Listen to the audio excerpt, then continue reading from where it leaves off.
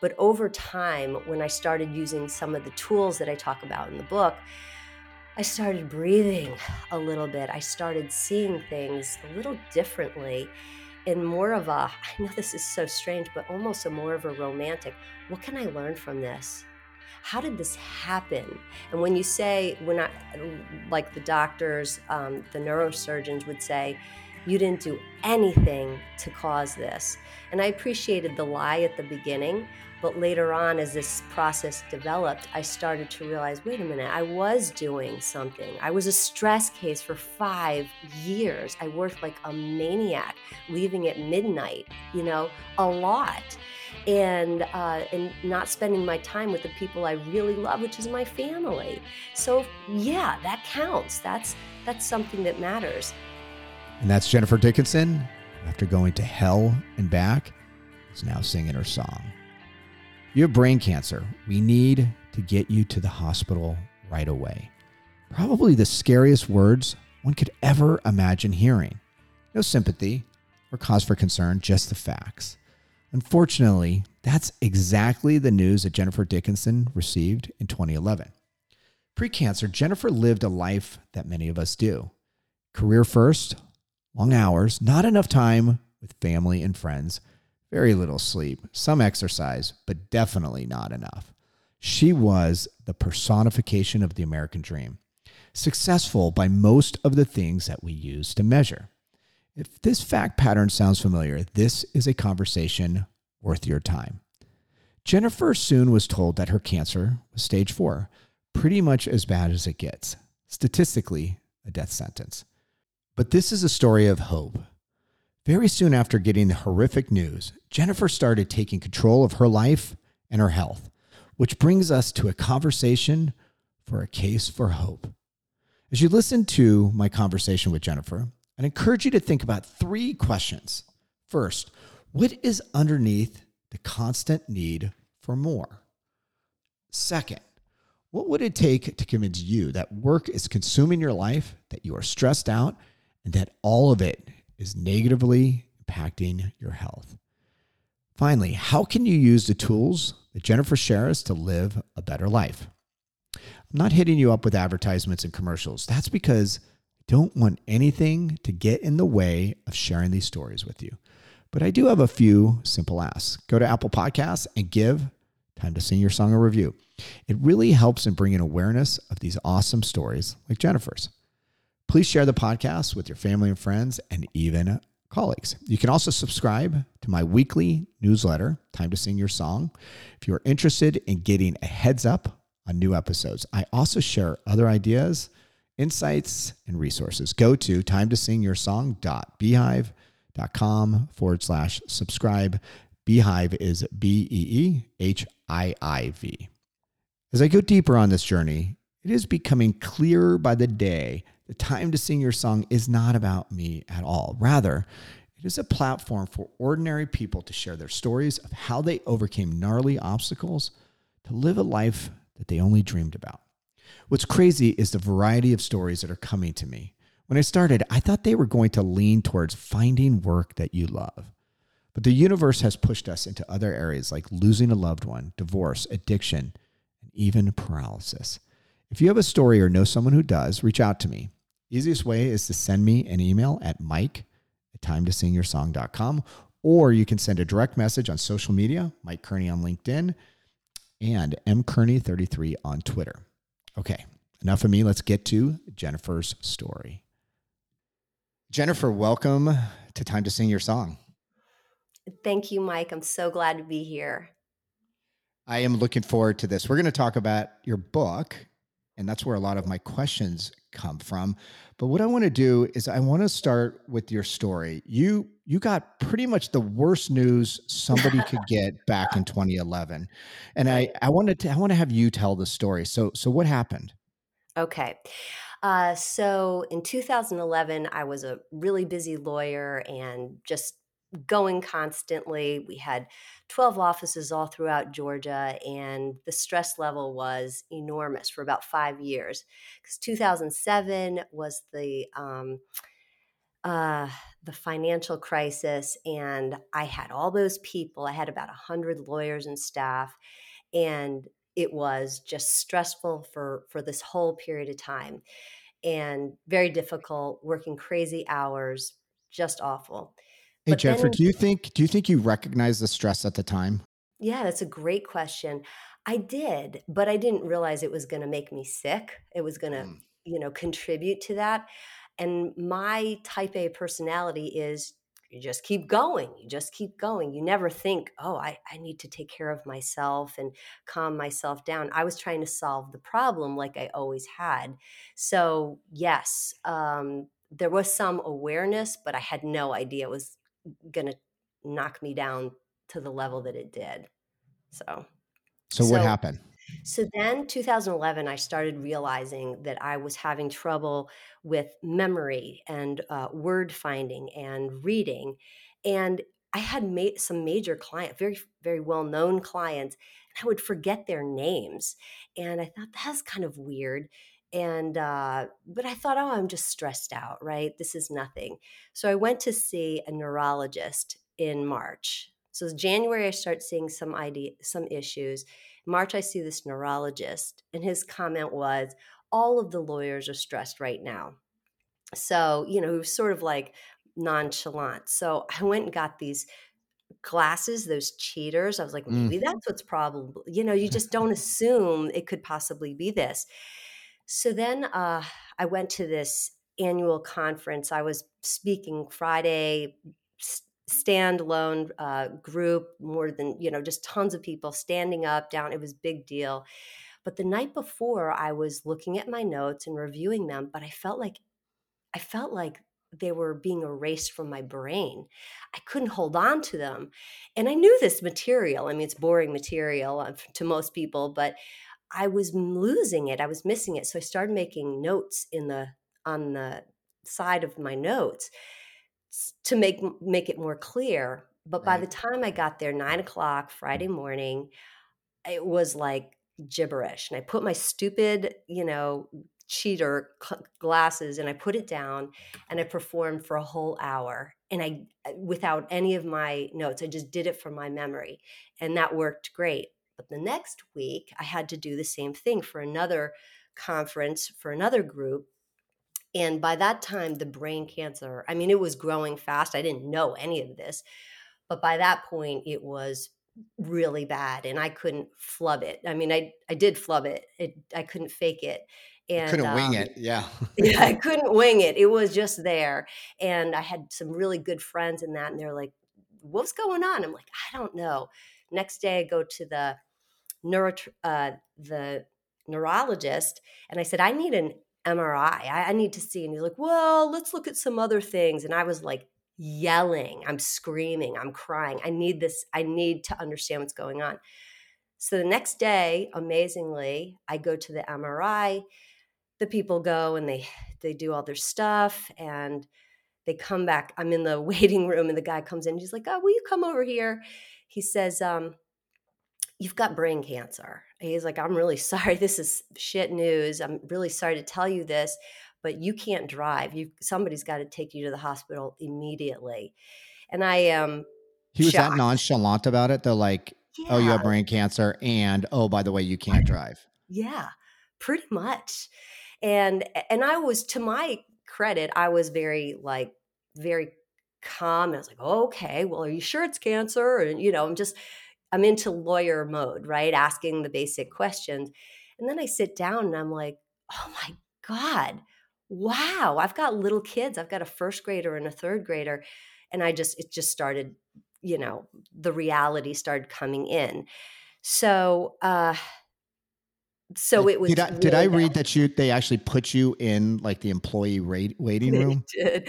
Well, because they put me initially in the lounge with everybody else, the area where everybody else is, and when it all started breaking down and I was just like a mess. And they're like, we've got another spot for you." And so I'm in the employee lounge with the old newspapers and the old stuff and their little coffee thing, and I'm just like, "I get it. I get it. I'm a mess. That's not good for business," because I'm a business person. Right. And but it felt terrible. And then finally, what I realized, I didn't know at this point, but I discovered later that it was really, really, really bad. I mean, I knew it was bad, but the diagnosis that I had was grade 4 brain cancer, which 95% of people who would get this at that time would die within 12 to 18 months. And then 5% could get up to 5 years. And then only 1.7% could get up to 10 years, and I'm 11 years clear. They will Wow. never give you a little star that says, "Hey, you're cured." You'll never get that. They say you're just in remission, which is so offensive to me. And I'm like, I'm clear. I'm good. I've changed my entire life. That's not going to come back to me. I'm going to old grow old and all that stuff, but they don't give you that, so you kind of have to give it to yourself. But then, okay, so Can I ask my one husband, question before you move yeah, on? Because please. I'm curious, you always hear of these situations where somebody is told you've got a limited time to live, Yeah. 12 to 18 months. What went through your mind? And I know this is probably hard to go back to, but what went through your mind when you heard those words? uh, I can totally answer that. um, I'm too young to die. I'm 44. I've got these beautiful little girls, a loving husband. This cannot be. Sort of incredulous. Like, this doesn't make sense. I'm a healthy person. I was a runner. Ate. I thought I was eating good food. So it sort of just shock. And that was pretty much where I was, like shock. And it just didn't make sense to me. Shocking. Wow. I try to put myself in situations when I hear stories like this, and I don't know how I would react in the moment. I think what's really inspiring, which you'll talk about, is how you reacted, after you got this news. But just even in those few moments afterwards, I'm sure it probably put everything into perspective. You said you were a busy lawyer. Probably a lot of that crap didn't really matter in that moment. Big time. I mean, yeah, at that first moment where I'm in the waiting, where I'm in that little the employee room, I'm just it's just mind is blown. There's just mind is blown. I just didn't understand how this possibly. But later on, I started seeing things a little differently, and I started seeing it more in an inspired way, which is hard to imagine, but that is what happened. But at the beginning, just it didn't compute. I'm a healthy person. How could I get brain cancer of all things? The So word I the word I would not think would come to mind is inspired. Can you elaborate? Like that does not yeah. compute. I'll just say. No, I know, no, and this did not happen at the beginning. It was just pure terror, horror, just like millions of people who have cancer or terrible illnesses, and they get news like this. So no, it did not happen immediately. But over time, when I started using some of the tools that I talk about in the book, I started breathing a little bit. I started seeing things a little differently, in more of I know this is so strange, but almost a more of a romantic, what can I learn from this? How did this happen? And when you say, when I, like the doctors, the neurosurgeons would say, you didn't do anything to cause this. And I appreciated the lie at the beginning, but later on, as this process developed, I started to realize, wait a minute, I was doing something. I was a stress case for 5 years. I worked like a maniac, leaving at midnight, a lot, and not spending my time with the people I really love, which is my family. So yeah, that counts. That's something that matters. So I thought all of those things, over time, I started to see almost a romantic aspect of what was really going on. It's almost more of an elevated picture. Instead of your body, you're in this situation. Oh my God, they're going to cut into my brain. They're going to do all this stuff. I started to develop, like, almost like there's a mountain and I'm on the mountain. And now I'm looking down at myself. And from that perspective, I could start seeing things in a bigger way and a more healing way, an opportunity. There was opportunity for me, and not at the beginning. It was just horror, but later on that started to happen. I can't wait to get into specifically what you did, but I do have a couple questions before, just to set the context. What was your life like? You've said that you were so busy that you were totally stressed, but what I want you to do is just paint a picture of what your life was like. And the reason why I'm asking this, Jennifer, the reason why I'm trying to paint this picture is a lot of times people work their ass off and they have health issues. Now, yours was as bad as it gets. But my guess is when you paint a picture of what your life was like, it's going to resonate with a lot of people. Mm, yeah, yeah, fair enough. Um, well, I we the reason we took this firm is we took it from a bigger firm that I was a managing partner in it, and it was agreed. It was basically an agreed leaving. So, that it was we incorporated it together. And so I was the managing partner of that firm, and then we created our own. I had a co-partner who we were working on it. The majority of the people were my side. So I had 92 of the 100 people were on my department, which is Mm, commercial and residential transactions. And what would happen to me was the financial crisis. I took complete responsibility. It took me a lot of therapy to figure this out, but in 2007, 2008, I was like, "What am I gonna do?" Because everything was cratered. No one was buying anything. The banks are, having issues. Everybody is having issues. Banks are breaking down, they're falling apart. So during that time, I was just first of all, I took responsibility of something that was a universal problem for everybody, but I took it very personally, right? And so I started to try to fix the problem, and actually we're very successful in doing that, but it was every day was brutal. I just remember the bookkeeper. Every morning, I'd wake up, I'd run in the morning, have my breakfast. I'd wake up feeling panicky, right? Like, "Oh, okay, but I gotta run." Get into the office. I was one of the first ones in there, and our bookkeeper would be like, "Okay, this is how much money we have. What can we pay?" Right? Because the financial crisis, everything is right. crashing. Right. And I would try to we always paid our staff, but we'd have to hold off on other things, and I'd be dancing around the people, "Hey, I need my money." Oh, did whatever, and we were successful in that. It was very hard though, because had to start letting people go.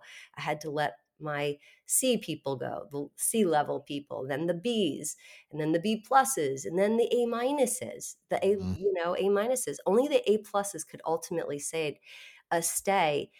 Every day was a challenge, and initially, I didn't think that it was gonna last so long, but sure it did, and so I had to pit and change, and I was young. I was 40 when we opened that company, and, I learned a lot very fast, but that was basically was my world, and then ultimately, I just started to I wouldn't stop, right? Because I'm type A. I like to succeed, and I like to keep working hard until I get the problem solved.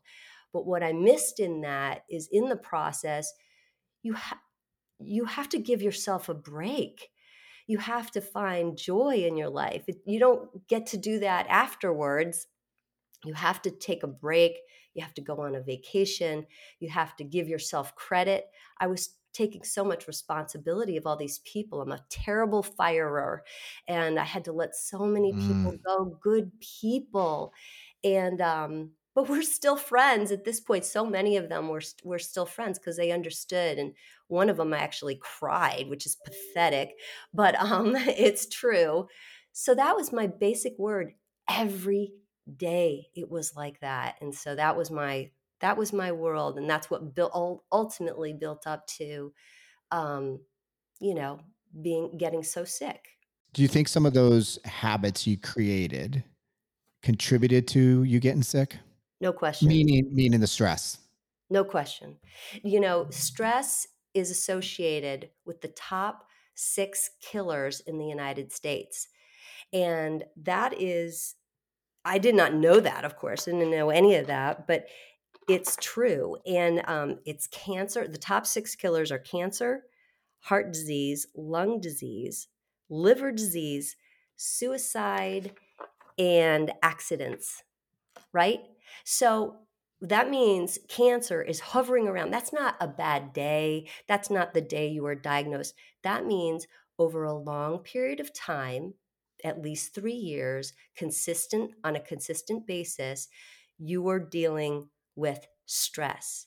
And there's a marriage between that and these top killers. Isn't that interesting?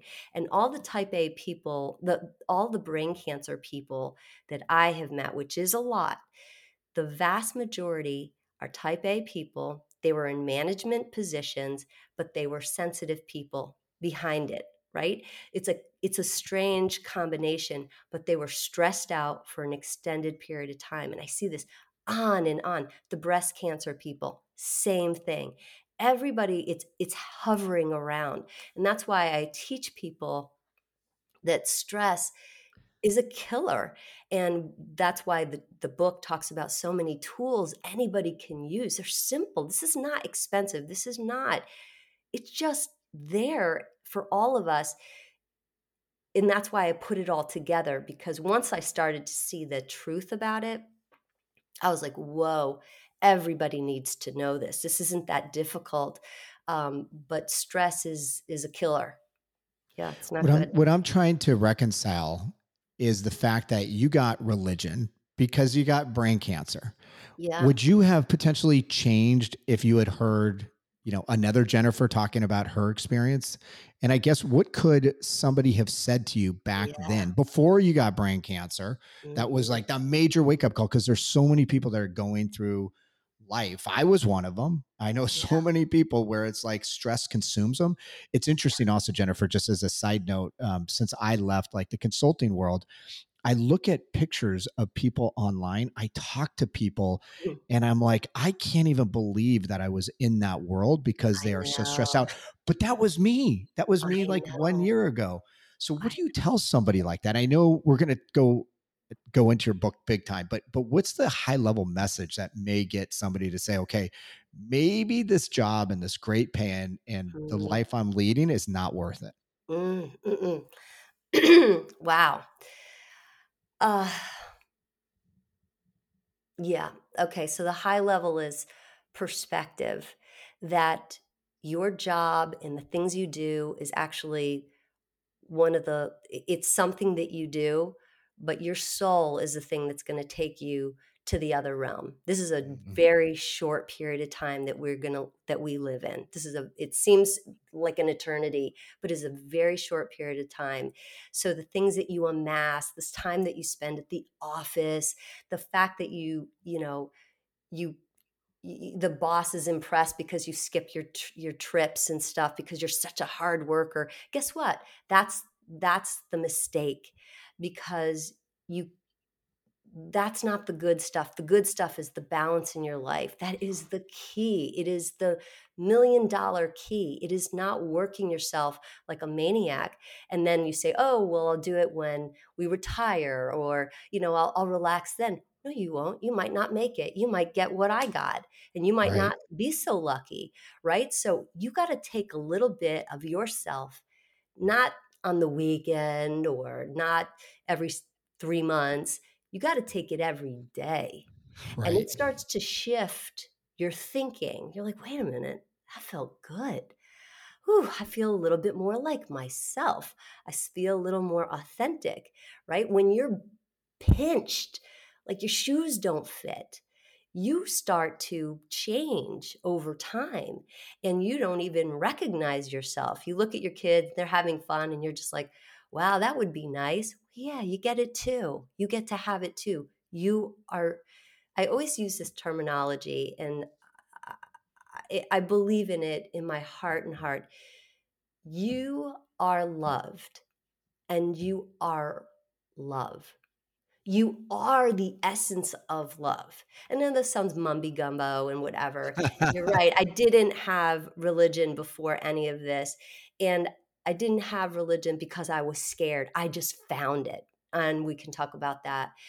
But if you appreciate yourself, that you are deeply, deeply loved, no matter with all your wounds and all the problems, you are deeply loved. and that within your body, you are love. You are the essence of love. And I think what we do is we spend so much of our time ignoring that, devaluing ourselves because we think, oh, I have to make $1 million, I have to achieve this, I have to do this and that, and things are nice. I'm not saying, that they're not, but you have to have it in perspective. And I think that's the biggest, really the biggest takeaway would be perspective. And if somebody, if a Jennifer told this stuff to me, and I was in the in the whole world of my world that I was in, just didn't know how to stop it. If somebody had said, but they were authentic, if they said, "You know what? I see what you're doing. I used to do it myself. You don't Yeah. have to live this way. You're not Right. responsible for the financial crisis. You didn't do that. You're just hanging in there. Everybody leaves at 5 o'clock and 6. You leave at 5 o'clock and 6. You don't have to stay until midnight. The work is going to be there. Make other people do some of it. You don't need to kill yourself, literally, to keep going. There are other ways that you can balance your life. If somebody said that and they were really like honest people that I could really trust, I'd start to shift. I would start to shift and make changes. So I think that would make a difference for me. I love your answer. And it makes me think of the fact that right now is not 2007 or 2008. God, hopefully we'll never go through that Oh again. But God. but I do know a lot of people that are losing their jobs. And you talked about the fact that you had to be the one that was actually, firing people or laying them off. And what's interesting is oftentimes we're working so hard so that we could elevate, and we think the organization's always going to take care of us. But then when times get tough, they don't. And so to Mm, me, this is why it's so important not to forget about who you are, and yeah. also to forget about taking care of yourself. So Mm. I think that's so important. And then the one thing you made me think about as well, kind of put myself in your shoes, once again, not in getting brain cancer, but in that kind of never ending, Right. always moving, stressful period of time. I think the thing that really started to help me, and I don't even know how I got to this place, but was to find moments where I did slow down. And so for me, one of the things I've talked about in Mm. the past is I would do like a quarterly 1 day retreat. Is not what it was. I would go down to the library in my little hometown and I would evaluate where I was at.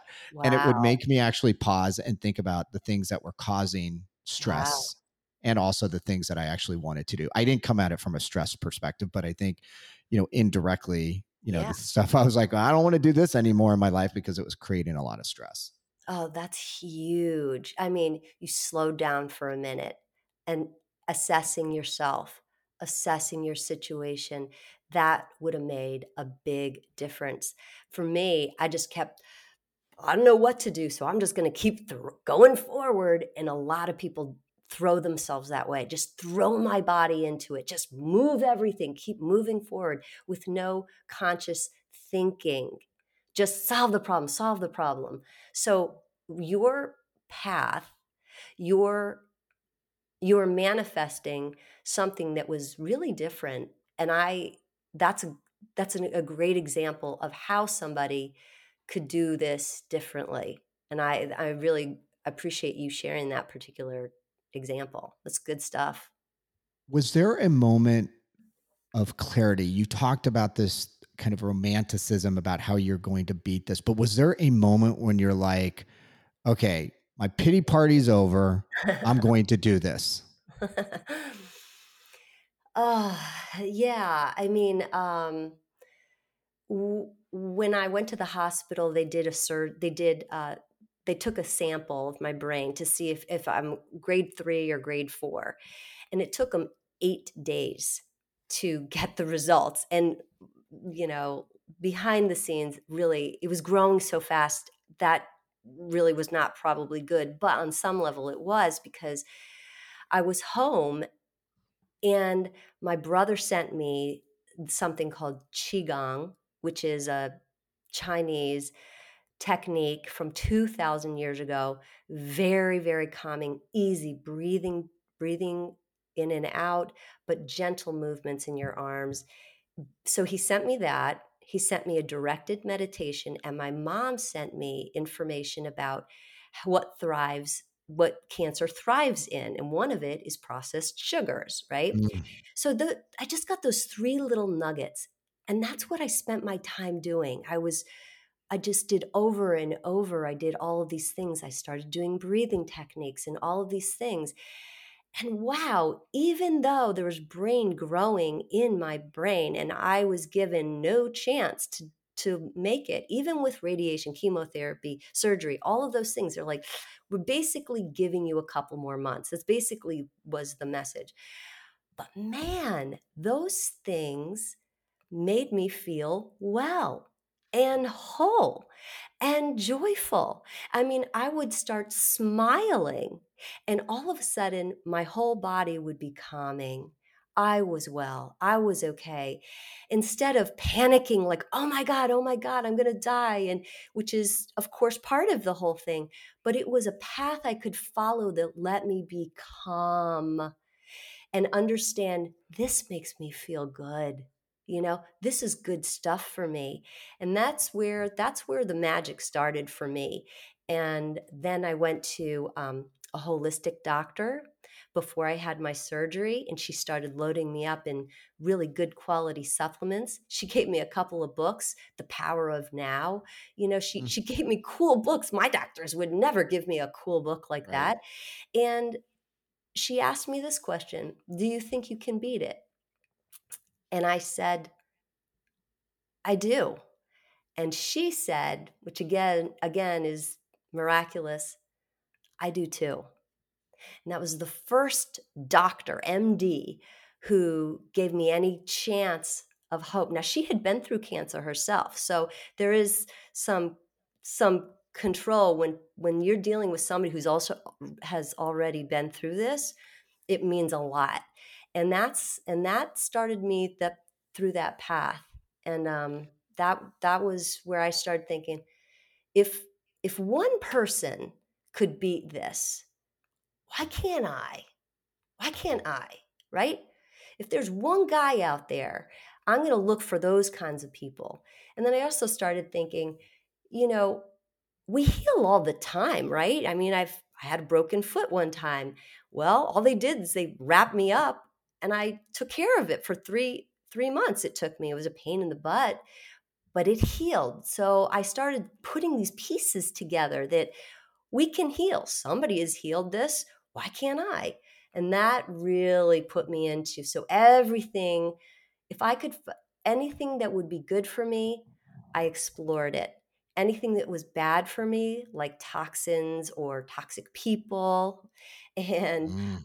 anything like that, toxic people are really knock you down. Um, Anything that was good, I do. And then anything bad, I would try to exclude it. I'd try to get rid of it as much as possible. And that started the whole thing. And that all came from that belief that you cultivated that I can beat this and I will beat this. Exactly. So Why not me? Right? why Why not not? me? Hmm. And do you think, like, when you came up with those words and when you internalized that, did something change in Oh, big you? time. Big time. Big time. I felt it. I felt it. I Mm. believed in it. I knew it. I knew what could be possible for me. And the problem is the doctors, all they know is the statistics, and they Right. know it's surgery and it's the drugs, right? But what I started to see, even at that nascent period of time, I was like, wait a minute, there's a whole pie chart. This is a small piece of this pie Right. chart. Medicine is part of it, but nutrition is part of it. It's not the whole thing. A lot of people in this pocket where I am now, they focus all about and they get their books and they all talk about the food. And yeah, food's a part, but the mindfulness, how you choose to present yourself in the world, how you choose to be, your spiritual discovery or your interest in discovering it. I mean, all of these pieces are part of, it's like a diamond has different facets, right? And it was it came from another realm. Honestly, I feel like I was very blessed to just I would stumble into one thing and then another. I have about 20 tools basically that I stumbled into, right? And I would never, you'll never see me send anything that's like 22 ways to cure. I hate that stuff. I hate those little, ugh, it makes me sick. But But I it, do want to get into some of these tools. So I am yeah. going to ask you about your favorite ones in a minute. Okay. Let me go back to this mindset thing. I'm curious because it feels like that may have been, to a certain degree, the foundation, because you Yeah. had to have something, a belief that you were going to get better. And then you used all these different tools. Since you've spent probably a lot of time thinking and meeting people that have cancer, what percentage of people do you think cultivate that mindset? Because I would argue that's probably one of the first things that's so critical to getting well. Honestly, the people that I know, especially in the brain pocket, but also other cancers, they have the same mindset. They believe, even though everybody's saying you're not going to make it, get your papers in orders. And yeah, you do have to get your papers in order. You can make your little list of, all the things that you want to do. But the people who I have met, which is a lot, they always have this juice in them. Why not me? I I could do love that. this. I can do I love this. that. And it's the $1,000,000 thing. But the problem is, like, for example, older folks, they they don't want to expand, right? They say, "Well, that's the doctor says. This is what the doctor says." And I'm like, "You have got to expand beyond what the doctors have no hope. Why will you think they're going to give you hope? They don't have it. They don't sell it. That's not what they do. You have to find it yourself." Ah, that's interesting. So it's almost like the doctors are good for traditional medicine, Mhm. but don't go to your doctor to look for hope as No. to how you're going to get out of this. No way. So in the book, you did talk about the main components to healing. Can you talk about what those are? And that's going to set up some of these tools because I'm going to ask you in a minute or two, what are some of your favorite tools? And I want to make them real because in my mind, after reading the book, a lot of these tools are things that I'm going to actually adopt. And I don't have cancer. So, if you're out there listening, it's like you don't have to have Mm-mm. stage 4 brain cancer in order to use what Jennifer's talking about. But so let's talk about those main components of healing. Can you Okay. talk about that? So what I didn't understand it. It started to lay out towards the end where I was putting it all together. But the layout is it's the body, it's the mind, and it's your spirit. It's these three pieces. And what does that mean? Mindfulness, your body, your physical body, taking care of your physical body, and your spiritual exploration, which I think is fascinating. I think it's really curious. So, for example, in the body, examples are breathing techniques, critical, quality sleep, quality water, exercise, quality nutrition, and avoiding toxins. So those are sort of my bullet points. Those are the things in the body that I focused on. If you look at a base of a huge, gorgeous tree, the bottom of it to me is the body. Like, just look at there's the body there. And then as you start going up in the tree, you see the mindfulness. Then you go all the way up to the vaulted tops of the trees. And that to me is the spirit. That's the juice. So when I talk about the body, I like talking about the body. It's very important. But what really jazzes me up is when we start talking about the mind. And when I start making connections to other people, the mind and the spirit, when I start making those connections to people, people start to resonate. It's like they're vibing for it because they understand that is so important. Your mindset, your spirit, what's going on with you. So, but in mindfulness, my sort of group there is qigong, and then meditation and guided meditation. Awesome sauce, great stuff. Prayer, visualization, massage, yoga, music, joy, writing it out, writing your thoughts out. Oh, really powerful, so simple, and being in nature. And then the spiritual part of it is I have it into three pieces: perspective, judgment, and forgiveness. Oh, that's also really very, very powerful stuff. And the second piece is getting support. Sometimes we need to get help from other people, and there's nothing wrong with that. In fact, I think we need more of that today than ever. And then the last piece is the exploration of our spirit. And that's basically the layout. So let's go through them and let's start at body. You literally changed everything in many Yeah. respects about your life. I mean, we just heard you were like a stress case going. I mean, you did run. I'll give you credit, but you ran and you were still the first person in the office, which is Yeah, probably not great for sleep. So exactly. maybe if you could go through a few of these and maybe think about the person that's listening is something that you learned about these techniques that changed your life. So it could be kind of like the what did you do? You know, why did you do it? How did you do it and impact? And if you don't mind, I want to get a little bit granular because, you know, a lot of these things we talk about, but we don't necessarily always apply. So if there's something that you did that you found to be really helpful to you, or if you have like a hack, like a way that you do meditation or a way that you took sugar out of your diet or whatever it is, Mm, let's get into some granularity so that maybe cool. as people are listening, they could hear, wow, I'm inspired and I can do that as well. Maybe we'll Perfect. start with the body. You could pick any one of the techniques that Awesome. you Okay, referenced. so this one, there are two in the body that I think are the most that people will resonate to, but the breathing techniques is so simple. Anybody can do it. It is, it's basically breathing techniques teach us how to breathe deeply in our bodies, and it allows us to have more oxygenation in our bodies, and it has other all these healthy things that we can do. um, we a lot of times we breathe in shallow, especially if you're stressed out, Right. like Right. I was. Shallow, shallow, shallow. Cancer cells, when talking about cancer, it's all kinds of things, but cancer loves that. They love you to be stressed out because Mm, they need a little oxygen, but they can't take too much. So when you're exercising or if you're doing breathing techniques, it hates it. It's like, we hate this. They can't thrive in that environment. So, breathing techniques was one of the first things that I learned, and it's so simple. And it's basically just it's breathing in oxygen, which helps pump our cells up. It helps our tissues and our organs. It's just great stuff. And when we push it out, we push out carbon dioxide, which pushes out what? Toxins and waste.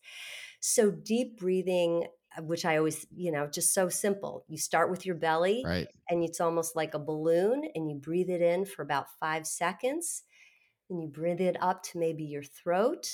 And then I like to hold it there for a second, couple, 3 minutes, 3 seconds, not 3 seconds. And Hopefully not a few then minutes, but that'd yeah. be a long Yeah. time. Sorry. Don't pass out. Don't pass out. And then we breathe it out for about 10 seconds and through our nose. And you do that for 5 minutes in the morning, and you do it at 5 minutes at night. That is not hard to do, but it So really simple. so simple, but all these great things happen for your body. You're calmer, you're relaxed, you start to your mind is more clear, and it supports your immune system. Your immune system is down there like, "Yay, way to go." Because if your immune system is relaxed and you're relaxed, your immune system can start to fight all the nasty things like cancer cells or toxins, or there are fighters. There's cells that are intended to hang around and hover our body looking for trouble and gobbling them up and getting it out and toxic pushing it out. So when you're breathing in deeply and then pushing it out like that, you're supporting your body. It's great. It's brilliant. So Hey that's Jennifer, one thing I want to just comment on because meditation is like the thing to do, and it's actually not even just today. It's like the fad over the last 5 years. And I heard somebody say something the other day that I found fascinating. It's like we as humans always tend to run away from the thing that you hear about a lot, and so we just don't do it. And it's like meditation actually works. And I think I've consistently been meditating since 2015. Wow. And the one thing that I've done better recently is I would always do it very formally. I got to do it 20 minutes in the morning, and I've got to use a certain app or whatever it was. What I've started to pick up, in addition to doing kind of that formal scheduled time, which I try to do every morning, is that I'll find pockets in the day where maybe I know there could be a stressful situation. So here's a good example. For 10 minutes before we jumped on this podcast, I just sat in my chair rather than looking at my notes and thinking about the questions I wanted to ask you. I literally clicked my Apple Watch, set the timer for 10 minutes, and I just sat there and breathed. And so it put me in a place when we jumped on this call. I'm like totally in the moment. I feel great because I Wow. did my breathing.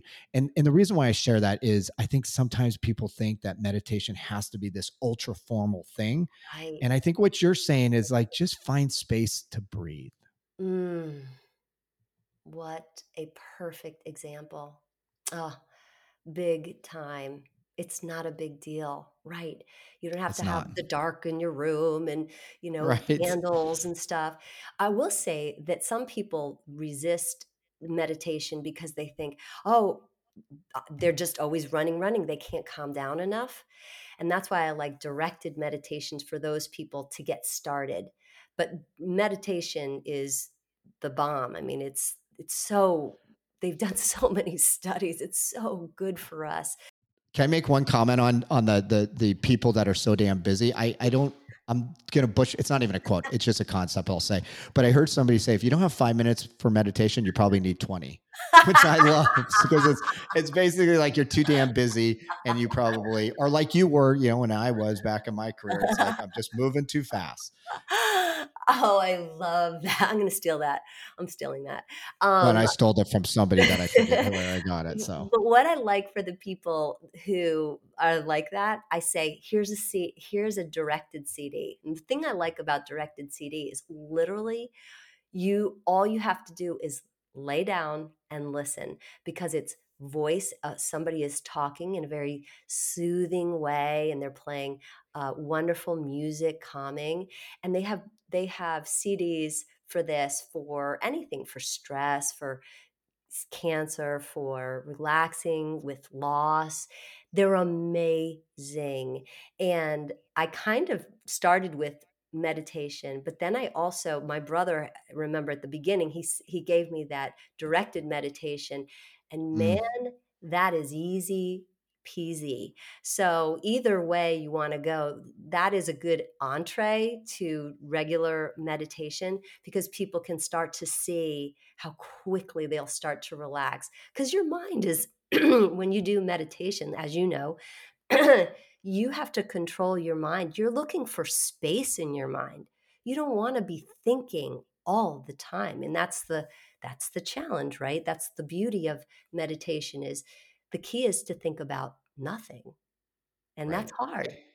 And for everybody that's still like, I'm kind of skeptical, I'll tell you the one thing that has helped me is that I always react to situations and I don't like it. It's actually, if there's one thing I would change about myself, it's like I overreact.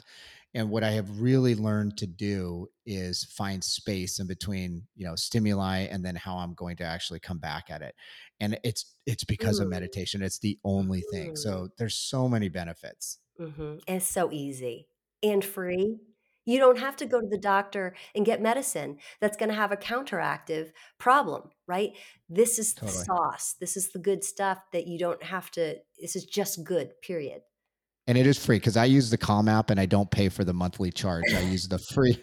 So I do, I have the same. that's funny. So what do you want to profile next, Jennifer? What was Okay. critical that you think helped you in kind of your healing journey? Okay. So nutrition, I mean, there's so many. It's like I can't fit, but for the purposes of this, I thought most people are concerned. Well, what's the nutrition aspect? And I thought I was basically a vegetarian. I did take Mm, fish. I did have some fish, and I got sick. I mean, whatever. And I ran all the time. So what was that? That's why the stress is such an aspect. But the foods that I was eating, even though I thought I was, super duper, I really wasn't. Once I got sick, I broke everything down to figure out, what is the best things that I can eat? And quality food is the answer, right? It's the good stuff. It's the vegetables, it's the fruit, it's the beans, it's the nuts and seeds, and all of these kinds of good things.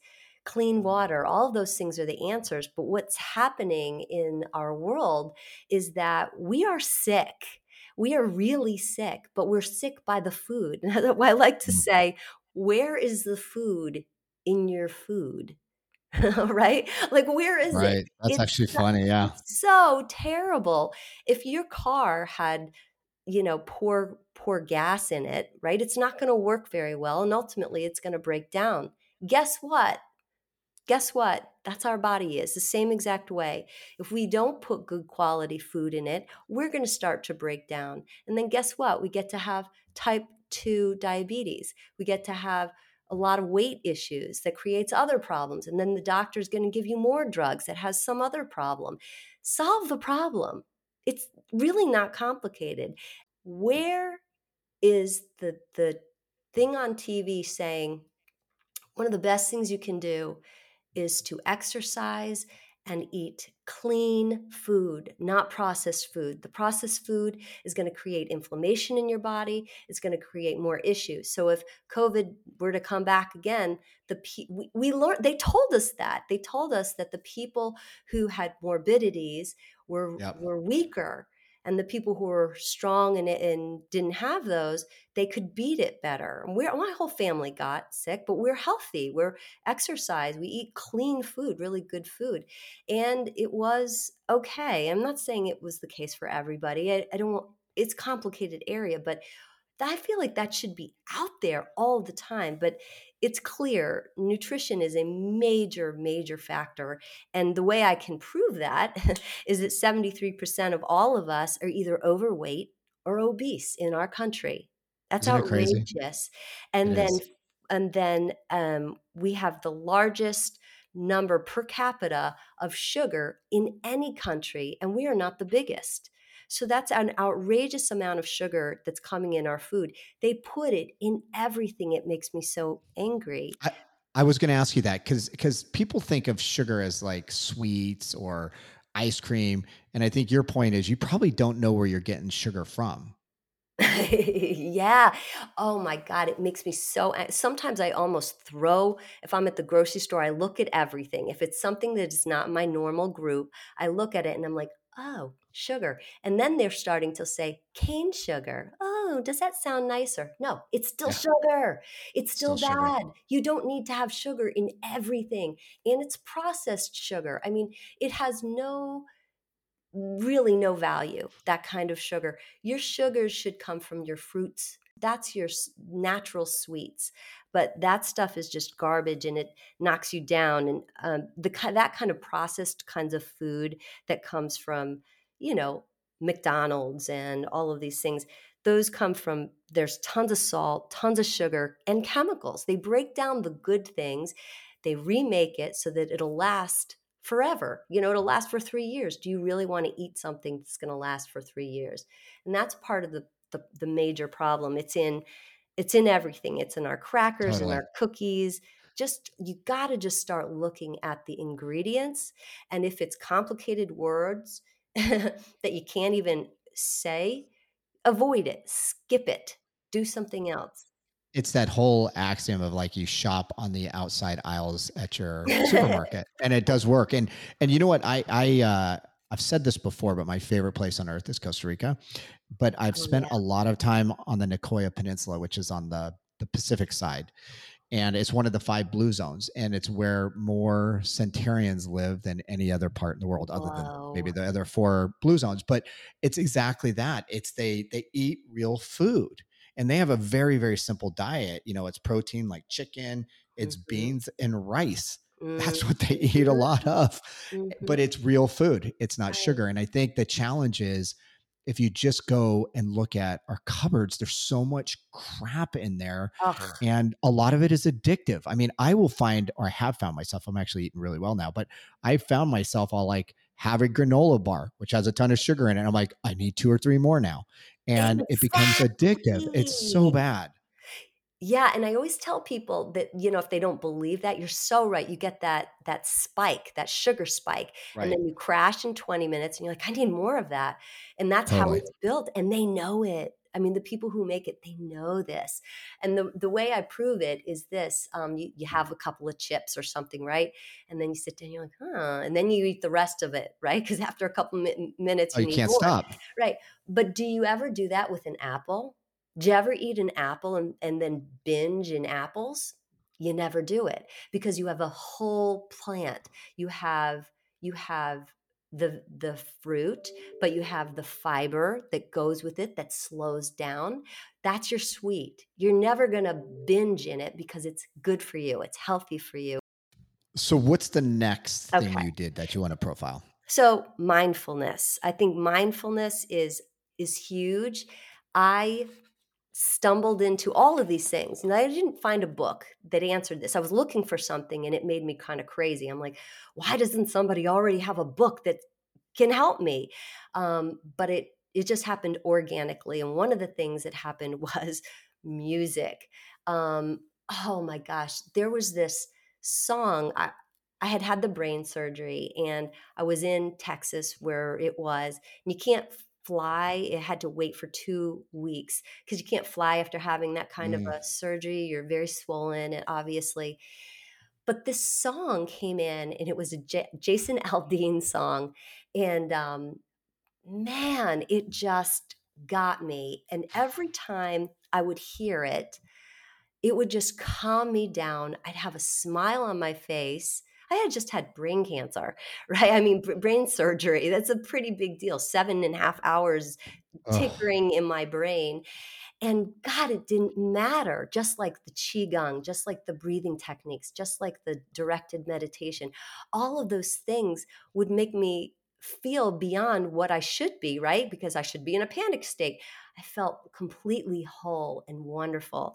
And I started to realize this stuff is good. I hadn't done the studies on this. It's just like, man, every time I'd hear him, it would give me that understanding. And what I discovered is music is actually a therapy. They've studied, it's a whole thing, and they've done so much study on using music.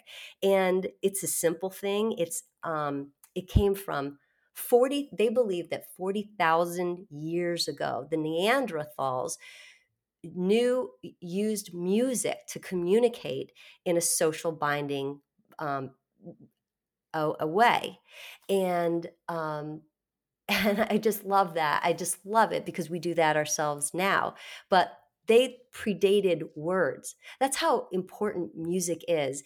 And, you listen to a great song and you start tapping, you start moving, you start saying the words. It feels good. You might play the music, but it's such solid good stuff, and it's good for our body. It creates dopamine in us. Oxytocin creates that those hormones, all kinds of great kinds of hormones. It decreases our anxiety, our heart rate is decreased, our blood pressure decreases. It's super to our immune system. So I always say it's not Megadeth though. Like if it's it's yeah. not like rah rah rah like my brother used to listen to some of that stuff in the house, drive us all crazy. This is music that's moving to you. It's it moves you. It means something to you. And one of the things I find is so beautiful about music is it's again free. When I got home after that, I went down. I was listening to all my music from high school and college. But the best of music I had was from my high school. It was just great stuff, and I just started listening to it, and I incorporated that as one of my healing tools. And again, not really having studied it at that point, I just knew it made me feel good. And Yeah. what I find is amazing is they've used people who have dementia and Alzheimer, they're using it as a therapeutic way. So they get these personal lists for these people when they were younger, and you'll see the person who is sagging and not responsive, doesn't know their son is with him, and just it's so sad. And then they put in the music, they put the ear pods on them, and then they start playing the music. You see them, you can see it on the YouTube. They wake up, they put their chins up, and they start singing the words, and they start moving to the words. It's miraculous. And then there also have found great studies with the Parkinson's people, and a lot of them have trouble shaking with the hands in different places, their face and their legs. And they have these wonderful videos where the guy is shaking, and all that stuff. They start the music, and he is like my dad's great. At that time, men knew how to dance. My husband, no, forget it. It's not, you can't even compare. It's terrible. But then they knew how to dance with a woman. And so you can see the videos and the study of it, and how he shows up. Here there's no shaking. He is gorgeous dancing with Wow. this woman. And so music is one of my favorite of all time because it feels so darn good. And even that song I was telling you, that was like an elixir for me when I just was recovering from the brain surgery. uh, Still, that song gets me every time I stop and I listen to it because it moves me, so it's good stuff. You've been making me think about how I use music. And I think your point of there's certain types of music that just make you feel good, that bring joy to your Yeah, life. yeah. And I'm glad you mentioned the 80s because I think I grew up in the 80s as it sounds like you did, which Yes. was the best music era ever. Yeah. And I don't care what anybody else says. I know. But what I've done, I've kind of done what you're talking about, and it's so true. I actually on my Spotify playlist, I created something where it's just songs I love. And I didn't do this consciously, but I think what it is it's songs that bring me joy that like when I'm down or when I need a pick me up or whatever, I just go to that. And it's a Wow. lot of 80s, but there's some others, but you're so right. Like it does totally change my disposition. You know, I appreciate you telling me that because I still don't have a playlist like that, and I should do that. That's a great idea. Just have it all packed up together. Yeah, that's a great idea because it does. I am sure it has the same effect with you. Yeah. Yeah. You should do that and then share it with everybody. I'm I'm teasing. But nice. I anybody don't could go to know. my Everybody's so Spotify. different. I know. But it is so easy. I mean, there's so many things I hate about technology, but I do love, the ability just to go literally get any song that has ever been pretty much recorded on Spotify and just create a great playlist. It's Ah, something that we all can do. it's a great idea. So Jennifer, one more. Let's cover one Okay. more Yep. thing that you do. Okay. So I'll say this spiritual aspect, which is not necessarily in vogue all the time. And again, I did not grow up with religion. I didn't know what everyone was doing on Sundays. I was sleeping in, snoozing. I was like, whatever, those suckers. But man, I found it in this process. And I didn't find it because I was afraid. I just found it because I was at the bottom of the barrel. And I looked up and I found this I found God. I mean, I know that sounds just so, but I did. And I started having messages from that realm during that time. And they were long messages. I started writing it down. It was an epiphany, it was an opening. I was open. And so these things came in. My grandmother came in and my grandfather, and they would always give me a nugget. They would give me information that I could confirm, right? Because at the very beginning, I would get messages from God, and they weren't saying, "Hey, don't worry, you're going to make it. Don't worry about that." It wasn't like that. It's very high end kind of discussions, but they were there, and really intense discussions like, why did I become a lawyer?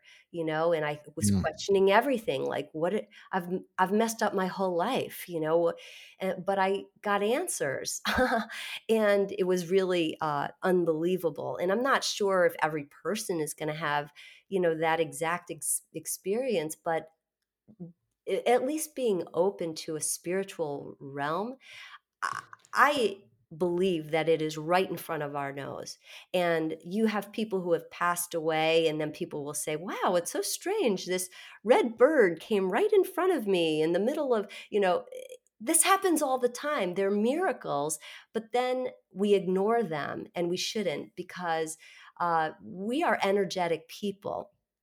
So the people who are past, they are still, there's an energetic energy there, and there is still a communication, I believe firmly. But you can, people can believe whatever they want, but the only thing that I would just say about this spiritual aspect is to explore it. See what happens in there. You can try some prayer. You can say, "Help." That's a prayer, "Help." Wherever you, it doesn't have to be fancy. I don't know the words. I don't know all the words at church. Now I do go to church, and it's one that I like. They just don't say stupid stuff, and I'm like, "Oh, I'm snoozing." Right. I like it, because that doesn't work if it doesn't mean anything to you. But like meditation, you can feel those feelings. You can feel something from another realm. Qigong can also inspire this connection. Breathing techniques we talked about, and going to religious, places that mean something to you. Those are all ways that we can also access it. And if you don't think that you actually have energy, do you ever have one of those weird things where you're driving in the car and you look at somebody and you don't think that they're seeing you or whatever, and their Yeah. heads crane around in the weirdest way directly to you, right? Like they see you, or you're not in the Yeah. car, you're somewhere else. It's so weird. It's like it's such a strange thing. We're energetic beings, and that's why when people say, "Well, there's no God," and stuff, that's your religion. You have a religion. So I just think it's a wonderful area to explore. And I think, especially if you're struggling with something, loss or illness or anything, it's, I think it's a very supportive thing. And they've done a lot of great studies on the benefit of prayer and spirituality and exploring that area. So I think that's another really good one I, to look I at. I think it's interesting because even you said it within the first 10 seconds. It's like, kind of a defensive posture, if you will, of Yeah. bringing up religion. But what I find fascinating is the fact that most people that have near death experiences find religion. Uh, And whether it's like organized religion or spirituality, geez, I can't even talk.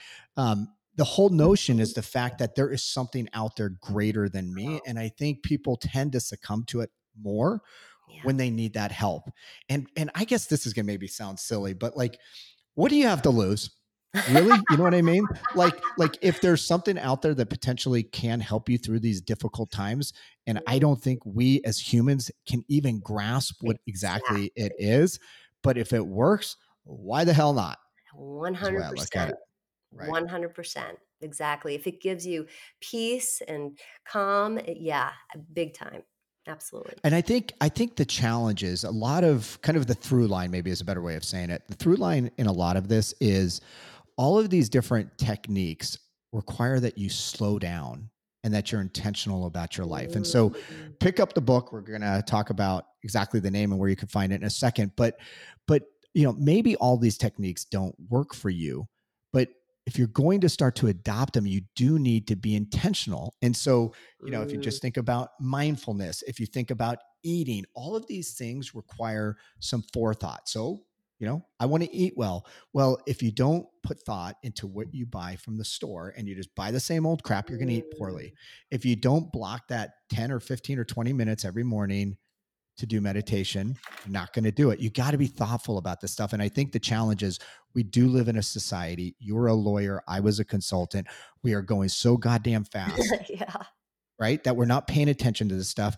And so the things that really can bring the Mm. most quality to our life are the things that we are neglecting. And it is killing us. I mean, Mm. quite frankly. Well said.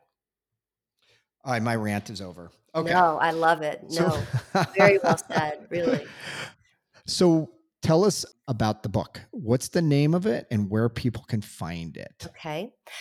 So the book is called The Case for Hope: What I Learned on My Journey from Cancer to Wellness, We Can Heal. And you can get that in Amazon and really anywhere. You can also get it at my website, which is jenniferdickinson.com. But yeah, that's where you can find it. I'm getting some local bookstores that are carrying it, which is great. So but Amazon seems to be the biggest one right now where people are buying it. I'm looking at the book right now, and I just dawned on me the case for hope. Right. Did You you, did caught you was it because you're a lawyer? Yeah, I just thought it was, You and also, like, how dare you? This is a case for hope. Like, Oh, I I am like gonna that. give the hope. You people who don't give me any chance to live, there is a case for hope. And it's kind of a little bit in the eye of those who wouldn't give any chance to beat it. I'm here. I'm here. I'm present. Thank God. Maybe the way to look at it too, I don't know if you believe this, but after reading it, I do. It's not necessarily even the case for hope in terms of recovering from, a potentially deadly disease. This is a Anything. case for hope for living your Yeah, best life. 100%. Absolutely. Anything. What it might be that somebody's been feeling very depressed or low or something like that. And then they can start to say, wait a minute, wait a minute. Maybe some people can get to the other side of that, right? Just that concept, just these Yeah. ideas, the intentional thoughts that you were talking about, this concept that maybe there is hope. Okay, hope is not a strategy in and of itself, but it's a way to start finding more information, right? And if you give somebody no hope, they're not going to even try to look for it. So, yeah, big stuff. You know what I don't know if this is true or not. This is going to be one of my little tangents again, but there is a lot of people out there, whether or not they've got, a disease or an illness or just they don't have a good life, that are feeling really bad about themselves, that are thinking really bad thoughts. Mm, And one of the things I like about the book and all the different tools is that you can do these things. They're fairly simple and they will probably, not probably, they will help you oh, feel better oh, and yeah. think better thoughts. And I think the challenge is oftentimes people feel bad is because they're not taking action. And I think to a certain degree, Mm, the foundation of your book is, and quite frankly, the foundation of your story is like, you got to do stuff. And when you mm, do these things, you're actually going to start to feel better. And you even were talking about like, I'm feeling better in the moment when you were talking about meditation and some of the other things that you did before you even had the right, surgery, right? So right. like it actually works when you're operating under pretty much the worst circumstances a Yeah. human can. Yeah, it's great stuff, and that is one of the reasons why I like that directed meditation. I give this to teenagers, um, because my kids were teenagers. They're older Right. now, but, because just like people are frozen in action, they're frozen to do anything. I say, "Just listen to this," and I give them the CD thing, and I give them the thing. I said, "Pop it in." Right? That's the easiest thing. You do literally have to do nothing. And then it can start making the juices move a little bit. Oh, okay, Totally. maybe I can start doing this. There's something else. That made me feel what? Good. Those hormones made me feel good, right? Isn't that what we're looking for? And drugs and all of the bad things, that alcoholism and stuff, those things are going to cover the thing that's underneath, whatever the problem is. So guess what? You get two problems. You get your problem, your addiction, and then you also have the core issue that you haven't resolved. And so I really focusing on what's happening for me. A lot of people are having anxiety. They're using my Mm. book to help them balance things and understanding some of these things. Now, that's been a big issue for people. But that's a whole other thing. So anyway, I do think that's as important aspects. So I've got to give you a hard time a little because you are from the same generation as me. You keep saying CDs. People, you could get this online too. I'm just messing with you, Jennifer. Actually, no. What are you going to say? People can get what what are the MP3s. yeah, They yeah. could go to, I don't know, they could go on their computer. I'm Do you just know what my messing with you. problem I'm is with just this? No, messing with no, that's you. perfect. No, it's perfect. You're right. I'm old. I'm old. Um, I from the didn't 80s. say I'm But older than. here's the problem. Here's the problem. The lady who I loved, who did the majority of the CDs that I liked, the directed Yeah, meditation, because I give them to all these people like candy. I'm like, here, here, here. So I want the CDs. I don't want those MSPs or whatever interesting. those things. And this is why. Because you put it next to what? Your phone. Your phone is a Yep. magnetic Ah, thing, and they've been showing how it affects our brain, how it affects our bodies. Men are having testicular cancer when they're cancer. Yep. putting it in their pants, like in their pant pockets, right? So yeah, I Ugh, don't want that stuff near me. I don't want right. anything. And so I know old fashioned for sure, but I want a CD that I can snooze and fall asleep doing my directed meditation, or if I've got somebody this an awesome podcast like you do. I don't want that. I don't want that problem in me. I don't want more toxics in my life. And so I love that. You totally like shot me down and I I love shot it. you down You're like, hard. there's a reason why I do the CD, Mike. There is like science behind it. So so just a couple final questions. See, I think I even said this last week on a podcast I haven't published. I'm like, damn, I want to do shorter, or I feel like I need to do shorter, but the conversations are so good. We literally probably going to spend 3 hours. Mm. But I wanted to just ask you, what does life look like for you now? Ah, well, joyful perspective. I love it. I love my life. I am so grateful for my kids. I have balance in my life. Um, you know, I have a couple of bruises from what happened. You don't have brain surgery without having a few things, but I could care less. I love my life. I'm grateful every single day. I appreciate my food that I'm eating. I appreciate my life. And it is a pretty phenomenal place. And the fact that I'm able to touch other people now with Mm. what I learned is just exhilarating. I never would have wanted to go through this path, right? I mean, who wants this? But the gifts that are coming from this have been infinite, and I'm very grateful for it. I have a very grateful heart. You obviously wouldn't want to go through this path, which is totally, totally Mhm. understandable. But if you're just to compare your life in 2007 to 11 Oh, versus now, what's a better life? what's a better life? Yeah. Uh, balance, joy, pleasure, balance. But what I'm getting at is it almost sounds like you're more at peace and you feel more fulfilled now than you Oh, I did back see. then. So maybe I accept myself better. I accept Mm. myself a little bit more. I think I was trying to prove something. Why did I have to create a big firm like that? Who am I proving? Who did I need to ascribe? And I have broken that down. But no, I understand your question now. I don't have anybody. I don't have to prove anything. I'm good enough as it was. That's what I saw when I got sick. When I broke down Wow. that one day in the hospital, when I was nothing mattered. None of this stuff. It was all about the higher realm. It was about me. It was my family. And that perspective has never changed. And I was shocked when initially, but I understand this is my life. This is my world. I saw the light. I saw the clarity. And when you do that, you never go back. Like you will never go back to the manner in which you were running your life. And nor would I. You couldn't pay me $1 million for it. You couldn't do it. I've seen too much already. So that's how I would hope other people can see that. Well, and the thing that I hope people can see, and I think people do, but is that the difficult things in life really can be the catalyst to creating a Mm, better life. And I think it's really easy always in retrospect to be like, "Oh my God, thank God I went through this because now I'm a better person."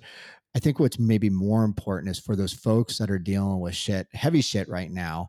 We're like, I don't want to go through this. Maybe just recognize, especially because yours is yet another story where this is true, that if you push through, you're going to learn some things and you're probably going to Mhm. be better off on the other side. If you start to think about it in those terms, when you start to think, what can I learn from this? Even in this some crappy situation, what am I supposed to learn from this? How can I learn from this? It shifts everything. You start to say, "Wow, oh, this is the worst thing in the world." Is it? Is it? I don't know. Just asking questions, I think, is a really powerful Right. thing to do. Well, it's funny that you say that because I've had some ups and downs over my lifetime. And the one thing, if I would say, if I've developed one skill that I actually love, is that I don't think about it after the fact now. I will ask myself in the moment, where something shitty's happening. I'm like, okay, how can I really learn from this? Yes. And so I decrease the amount of time from the shitty event to the actual learning where I'm applying it. So that's the thing I've done semi well, at least in my own mind. You naturally have these tools in yourself. You have already with all these different examples that you have shared, that's why you didn't get sick. That's why because you automatically were finding these little paths, these little ways, these little manners to get out of the situation that you were, to adopt something that was a little more whole. And so you're a great example. You didn't have to get sick like me, right? You Well, started. knock on wood. Well, no, but I'm saying But these are very powerful things that you automatically found out about and that you apply to yourself. I do it too, but I came yeah, through a different way. Yeah, yeah, yeah, yeah. it's very awesome. So what's one thing? This is the second to last question. What's one thing that you learned from your experience that you would like to pass on to others? And the others don't necessarily need to be going through what you were going through, but maybe are going through a tough time in their life. Ah, a couple of things. I would not too much. That we can heal using our mind and our body and our spirit, and that is a fact. And that perspective is a great friend. I just lost a family member in our family and who died recently, and it's just so shocking. It's just so terrible. But over time, you can start to have a perspective. Perspective moves, it changes, it's not finite. And I think those pieces, those two pieces are very powerful if you're willing to look at things differently, allow yourself to explore your perspective and see if it could shift to a healthier place for you. I think those two aspects I think would be my biggest ones. Awesome. So Jennifer, hopefully I gave you a heads up on this because I feel like I've been doing a poor job of that, which is I named the podcast Time to Sing Your Song because you're singing your song now. I mean, you went through a really difficult time. Actually, I'm probably underselling it. You went through like the worst nightmare Yeah. one could have, and you've ended up on the other side and you're living a great life where you're joyful, you're fulfilled, you're making an impact with people. You also just have a lightness about yourself, which I'm guessing if I had met you in 2007, maybe you wouldn't have had that same lightness. Mm. But is there a song or even a genre? You actually already mentioned a song. I don't know if it's the one, but is there something that you listen to now that really defines your journey and speaks to you about where you're at now? Okay. I have two. Can I do it in two ways? I'm going to give you your literal question, and then I'm going to give you what's really in my heart and soul. This is my, your interview. You could do whatever you want. okay, my literal answer is Alison Krauss. I think comes Mm. from another realm. I mean, her voice is of the angels. I think, and this Is one. that the Alison Krauss that does a bunch of work with not Jimmy Page, Yes, Robert yes, Plant, Robert Plant. yes. So I'm a huge Led Zeppelin fan. So that's where I've come to know her. Yes. Oh, she's her voice is just yeah, and she doesn't that collaboration sort of frustrates me because she doesn't let to shine as much as I'd like her Mm, to do. The second album I need to check out because the first one, it was like his stuff, and I was like, "Ah, she's amazing." yeah. But no, I like them too.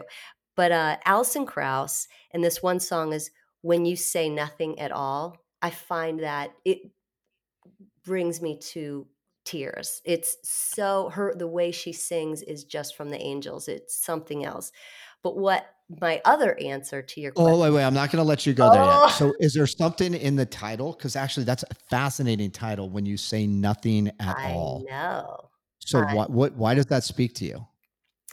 It always did when I first started listening to it. There's something about that is so personal and internal in me, and that there's an understanding with each other that you don't even have to talk, right? And I isn't that delicious? Isn't that delicious to be with somebody you love or someone you care about and not even have to communicate words, but know and exchanging the love of each other, that energy between each other? Oh, isn't that the best? And the way she sings it is just phenomenal. So yeah, I So love it. everybody's got to go listen to it. The thing that I take away from it, and you can Mhm. tell me if I'm right or wrong, is that when somebody's ill, it's really hard to find the right words. And sometimes just being there for them and Mm, being present is all they need. Is 100%. that interesting? Okay. 100%. Yeah. I'm the type that always feels like I got to fill the gap. So I'm going to try that strategy in the future when somebody just Mhm. needs me to be there. Just I say like nothing at that. all. Mhm. I like that. Okay. Now, what Okay, speaks to your heart? okay, so so if the question is so that is my technical question, but my spiritual section, the thing that's in my gut is, what's your song? My song is the sun on my face. It is the sounds of the birds. It's the movement of the trees. It's the mutual smile with a person you don't even know and making a connection, right? Like a mutual connection, somehow, some way. Um, just those things are just so deeply delicious to me, and I would say that's the song that I carry in my heart. It's almost like the sound of life to a certain degree. And Yeah. I love nobody's ever given that answer, so thank you for that. But I do love like when I go on hikes with my dog where there's no noise pollution, which we've got a lot Mm, of that in this country, but where you actually just listen to the birds or you listen to the wind, and it's sometimes, oftentimes, all the time the most peaceful thing. So mm. what a great way to end it. Thank you. Jennifer, this was awesome. Thank you so much. I once again, I love your story. I hate and I love your story. I hate the fact that you had to go through all of this, but I love the fact that you've ended up in a much better place, it seems, and you've given this gift to everybody, where you've shared your story, where you've shared the hope that you were able to cultivate in the moment where you know, scientifically didn't know exactly how it was going to end up, but then Yeah. you found all of these different things, these tools that you've been able to use to help you. And I also love the fact we didn't talk a whole lot about this, but the fact that we oftentimes just go to what the doctors say. Mm, And I think it's so powerful to recognize that we do own our life and we own our future. And if we're not comfortable with what we're being given, this is not to take away what doctors are doing, but there may be a yes and like, yes, I need, mm, the surgery and I need the radiation, but I also need to take care of myself. And the fact that, sometimes people step back and go, well, you can't do what the doctor's not telling you to right. do. I think that's bullshit. I would argue a lot of where you are today is because of you taking control Yeah. of They your don't have life. the corner on the market. They don't have the They corner don't have the on the corner. market. Exactly. Yeah, we have to be engaged with our own health. And yes, I wouldn't I am quite sure I would not be here if I hadn't gone into these different pathways, and that I think that made all the difference. Awesome. Thank you, Jennifer. Thank you so much. Jennifer, thank you so much. You are truly an inspiration. And like I said during our conversation, you have a lightness about you and a joy that is infectious. I'm going to be rooting for you as you continue to beat the odds. If you like my conversation with Jennifer, go back to past episodes to hear other amazing stories of rock bottom and redemption. Big thank you to everyone who listens to Time to Sing Your Song and being part of this community I'm building. My goal is to help everyday people like you and me use the hard times as a catalyst to create a life that we were all meant to live. Until next time, start singing your song today because, as the anonymous quote goes, when tomorrow comes, this day will be gone forever. In its place is something you have left behind. Let it be something good.